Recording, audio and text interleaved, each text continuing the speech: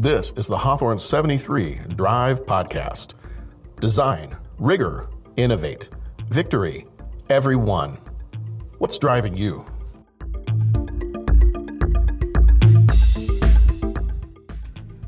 Hello and welcome everybody to another episode of the D73 DRIVE podcast. I am one of your hosts, John Reed, and here I am the Director of Instructional Technology for the Hawthorne School District, and here with me as always. Hi, this is Karen Maturo, Assistant Superintendent of Innovative Learning. Thank you once again for joining us. This is episode number 22. 22. We've had 22 episodes so far. We've had a lot. We've talked a lot. We've talked a lot. Whether people want to hear us or not, Exactly. we've talked a lot. But happy to be here again to just share some different strategies with you. And this week our topic is rigor. So we often talk about how to bring in kind of real world examples to make the learning meaningful and applicable for our students. And so today we want to talk a little bit about some of the characteristics of good questioning and why it's really important to ask good questions in your lessons, in your classrooms, with your students.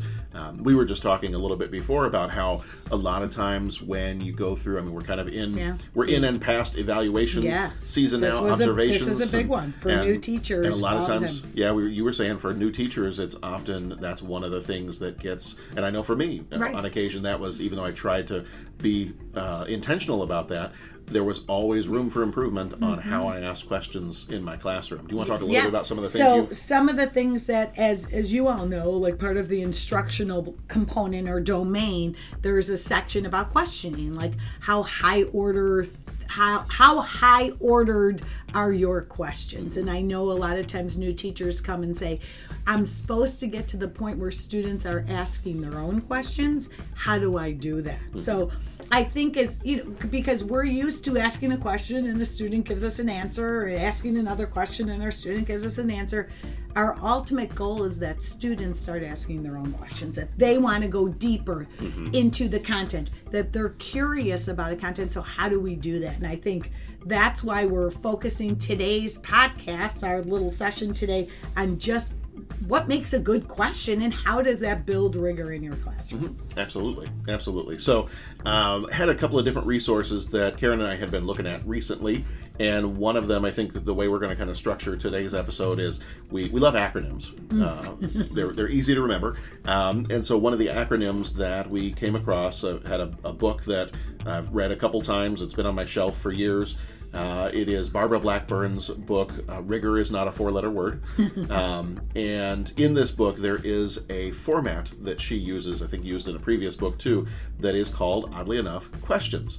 And she goes down, and it's an acronym, QUESTIONS, and each one stands for different things that you can think about as you are trying to ask better questions in your classroom, or get to the point where students take ownership and they're asking the questions in the classroom. So I'm going to go through and I'm going to kind of do each of these different letters of the acronym, and we'll kind of interject when we have some examples or some good ideas that we've seen or that we have read about in other resources. You had another article that I think I don't know how many of you read Ed Leadership. It's an ASCD publication, but they did a whole published a month questioning. And so the article that I'm looking at is 5 strategies for questioning with intention. It's by Costa and Kalick, and they also talk about like how strategic use, intentional use of questioning can help deepen students' thinking and learning, build a growth mindset, and help students become aware of their own thinking process. So that's using the right question can do all of these things and make our classrooms more rigorous. So we'll be talking about that article too, and it'll be in our resources. Yeah, we'll drop it. I'll drop a link in the show notes. So if you want to take a look at that, you can just go in and click that link and go right to that article. One of the quotes, just to get everyone our framework here, the quote that starts the article says, "You can tell whether a man is clever by his answers, but you can tell whether a man is wise by his questions." Very true. Yeah, you got very true. Very true. All right, so the first letter in questions, Q, stands for quality, and that is to develop clear, concise, relevant questions that enhance students' understanding of the content. As an example, in language arts, instead of asking, what's the story about, you can ask a question like, how does the main character's decision affect the story's outcome? Right. That just gets them to think a little bit deeper about the characters, their motivations, to read a little bit closer into the story. Yeah. And the same thing about the quality of questions is, are they at all cognitive levels? So we talk a lot about depth of knowledge, or Bloom's taxonomy, like building up the verb ladder of what students are doing. So instead of asking like a simple question about like who's the main character, they talk about evaluate, right? Judge, analyze the main character's action. So really easy to do in the classroom is having the depth of knowledge or Bloom's taxonomy lists of those verbs and create your questions around those verbs. There will give us higher quality, higher cognitive levels. Yeah. One of the other parts about one of the components of Rigor is making sure that students have that challenging content, but they are supported to be able to reach their understanding of the content. So U is for understanding, and the idea behind that is ensuring that questions lead to a deeper understanding of the content rather than just memorization. So, for example, in a social studies lesson, you could ask, what factors contributed to the rise of a specific civilization, instead of just listing the events that took place. Yes, for sure. The E is encourage multiple responses. For that one, use open-ended questions that allow for multiple answers, encouraging higher levels of thinking. During a science lesson, you could ask something like, what are some ways to reduce pollution in our community? And then have the students kind of brainstorm and explore various solutions to it. And I love things like that too, of like what did you gain? What are the insights that you've gained? Like, so these are personal questions. Yeah. Yes, a personal question. So it's not the same answer. These are more open-ended, and they can go from there. What did they gain? What did they learn? How is this like something they've already learned? Right. And if you want to ask questions that get around, and we've talked a lot about AI and Chat GPT and some of those things this year. If you want to get around, if you're worried about AI, replacing kids' abilities to do their own work, ask questions like that. Ask questions that need multiple answers, but also need a personal answer. That's one of the things I've heard from some different teachers is, instead of asking, how does this character interact with this character, or how is this character like this other character we read about in another book, you can ask questions like, how is this character like a member of your family? Or and so the student still has to give characteristics, but it's in a more personal way, and there's no way, at least at this point, there's no way AI in the future, when AI takes over, I'm sure it will know everything, but at this point it knows nothing about your family. So that's one way of kind of getting around that, to make sure students are doing their own work, if that's something you're concerned about. The S in questions is to spark new questions.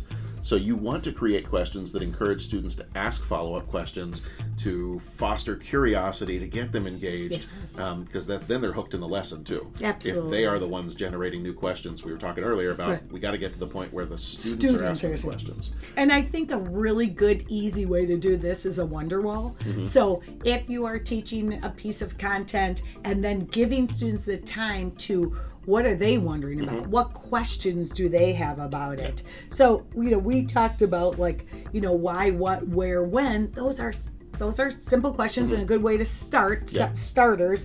But then what about asking them to say, what if? Or why not? Or where is better? Or where is worse? So just adding those little pieces on make them start to do higher order thinking questions. And I think a lot of this is also to help prompt students to think about practical applications for what it is that they're learning, to generate kind of their own questions about it. I know, I'll give you an example. We were sitting, because my daughter has gone to so many of her brother's baseball games. She's always thrilled to be sitting there watching another one of his games. And so she was sitting and doing some of her homework while we were watching his game a few days ago. And they were in the middle of studying parabolas in her math class. And she's like, when am I ever going to use this? I don't see any time I'll ever use this. I said, is there any time that you ever use or have to understand the idea of curves or these kind of calculations that you're doing? And she's like, well, I don't think so. I said, think back a little bit. Like, think about what are some situations that, look at what you've got on your page. What kind of things do you deal with? And she plays basketball. And so immediately I'm like, okay, any way that this applies to, and she starts going, like I could kind of figure out, and she's a little nerdy anyway, and she'd not be bothered by me saying that. She's like, oh, so like I could kind of use math to help figure out like what is the best angle to shoot at. For sure. If I'm like 10 feet from the basket versus 15 feet, 20 feet. And I said, okay, now you're starting to get it. Absolutely. So it's that like sparking new questions, and then that kind of, not that she was still super excited to be doing her math homework, but that kind of helped a little bit, that she knew. Make a bigger idea. This is actually something Real that will world benefit me. Relevant. Right. Absolutely. Do you remember in some of the new teacher meetings, we always talk about instructional strategies, and I remember with questioning, because this is a strategy that we talk about, we put something in the center, almost like Jeopardy, like the answer is Helen Keller. What are questions that you could ask about? So putting the answer before the question. So here's the answer, whatever it may be, and then generating questions. So because kids don't know how to ask questions. Right. Their whole life they're being asked. So we have to help them understand this is how you ask questions. This is how you put a question That's the whole together. point of us being teachers. Yes. Is we teach them how to do it. T is thought-provoking. You ask questions that require students to think deeply and reflect on their understanding.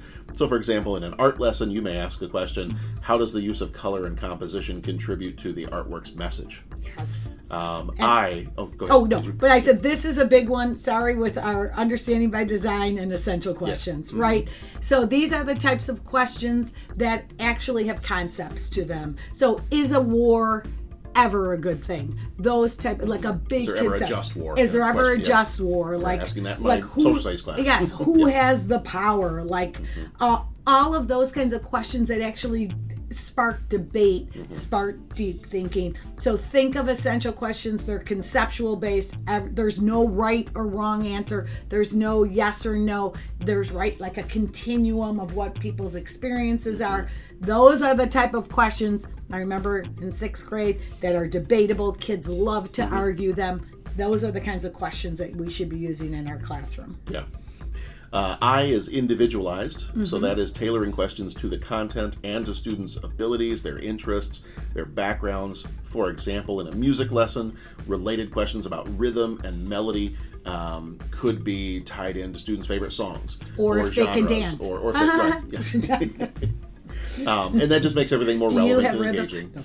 Do I have no, no, I don't have rhythm at all. No, my own children can attest to that. There you go. Ownership. Is ownership shifted to students? That is encouraging students to create their own questions, to deepen their understanding and take responsibility for their learning, because we want them taking that responsibility because they're immediately engaged when they're doing that. After any kind of a lesson, have students lesson on the civil rights movement, for example, have students develop questions that guide their research on a specific event or leader. Have them come up with those questions rather than you coming up with those questions. You want to balance questions. So N is narrow and broad. Balancing questions with open-ended inquiries to help students explore topics comprehensively. In a geography lesson, you can combine questions about specific landmarks with some broader kind of inquiries about the region's culture, economy, history. So you want to have a nice balance of both the narrow and the broad. And then finally, S is success building. Use questioning to support and assess students' learning, aiming for success and understanding. So for another example in this one, in a physical education lesson, ask students to reflect on their performance, identify areas for improvement, setting goals for future performances. And I know some of our teachers have been doing that, where they film students and they film their technique at throwing a ball or kicking or whatever the lesson might be that particular day. Have the students reflect on that. That's a great way to use technology as well. When we've got iPads and Chromebooks all over the place, we have cameras. So you can use those to help students in that kind of a setting, help them assess their performance and ask questions to become more successful with it. Well, and this article that we also are referring to talks about like building habits of mind. And I think that's what we're talking about. Like, do these questions help them think about their own thinking? Like, so the questions are, do they help them persist in a topic?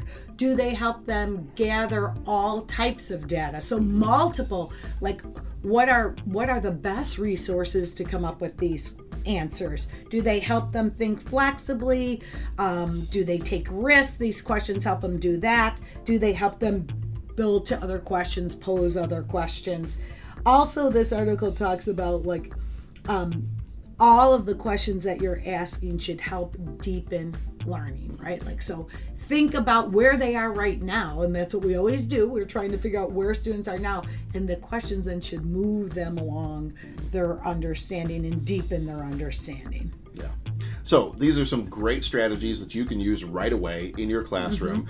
Might be particularly helpful if you are a newer teacher, or even if you're a veteran teacher. And one of the things that may have come up on your evaluation is about questioning. How to ask better questions in your classroom and transfer that ownership of the question generation and the question answering and asking to the students ultimately. Right. So these are some great things that you can be doing right away. I'm sure we'll have some other ideas for next time. If you have any ideas for questions, or if you have some examples of great questions that you've asked in your class, we'd love to hear from you. So you can reach out to either myself or Karen and let us know, and we'd love to share those on a future episode as well. But we want our curious kids. That's what we started our podcast originally with, like, building creativity and the curious child. If we're the ones always asking the questions, kids are not going to be curious, because we're asking them a question, they're giving us what we want to hear. We want to build curious kids. This is one way to do it. Have them start generating their own questions using some of these ideas. All right, everybody, thank you so much, and we will see you back here again next week. Next week's topic will be Innovate. Woohoo! Thank you. Thanks for joining us on another episode of the D73 DRIVE podcast. Design, rigor, innovate, victory, everyone. What's driving you?